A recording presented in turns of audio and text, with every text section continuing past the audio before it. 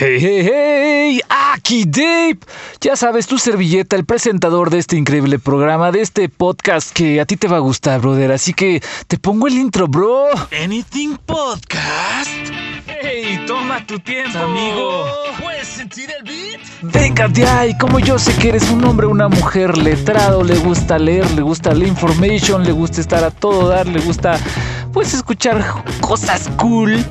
El tema de hoy, amigo, es la comunicación y pues vas a decir, ¿qué pedo con eso, no? Pues déjame decirte que en el mundo todos nos comunicamos de forma indirecta o directa, amigo. Te voy a dar un ejemplo de comunicación directa. Pues tú llegas y saludas a tus papás, ¿no? Buenos días, pa, buenas noches, ma, ¿cómo están? ¿Qué haciendo? Bla, bla, bla, jiji, o a tus carnales, o a tus amigos. Es comunicación directa, o sea, hay dos personas, uno que emite un mensaje y otro que lo recibe y pues interactúan, ¿no? Pero todos esos son impulsos. Y como les decía, también existe la comunicación indirecta. Este es más interesante, brother. Por ejemplo, te lo voy a dar bien sencillo. A ver... por ejemplo, cuando alguien sonríe, ¿sí? O sea, cuando se están viendo dos personas así y sonríe la otra persona, esa es comunicación indirecta, pero no deja de ser comunicación, amigo.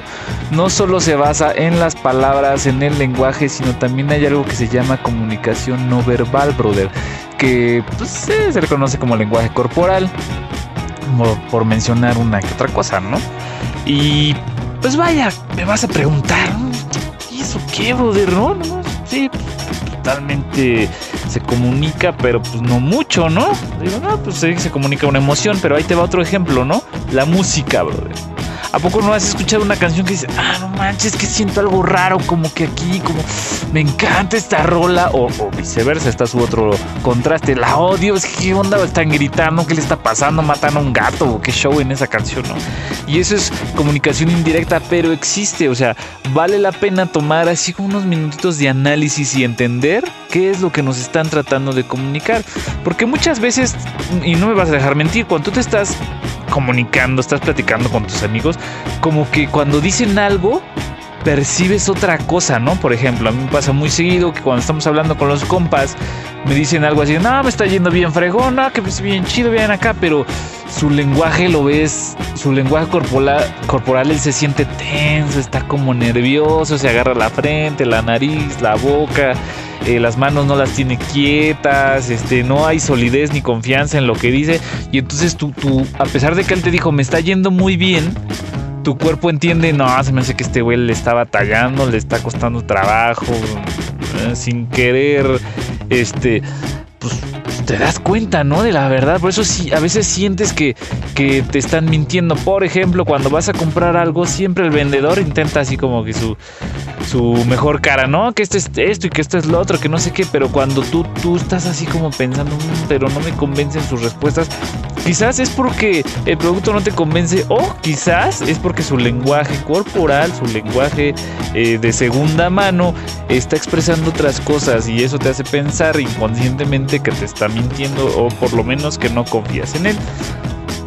Por ejemplo, también trata de hacer el ejercicio. Mira, cuando estás platicando con tu familia, platica algo bien en concreto, ¿no? Por ejemplo, me encontré 100 pesos, pero obsérvate y hazte consciente de tu comportamiento físico, emocional y verbal sobre cómo lo dices, ¿no?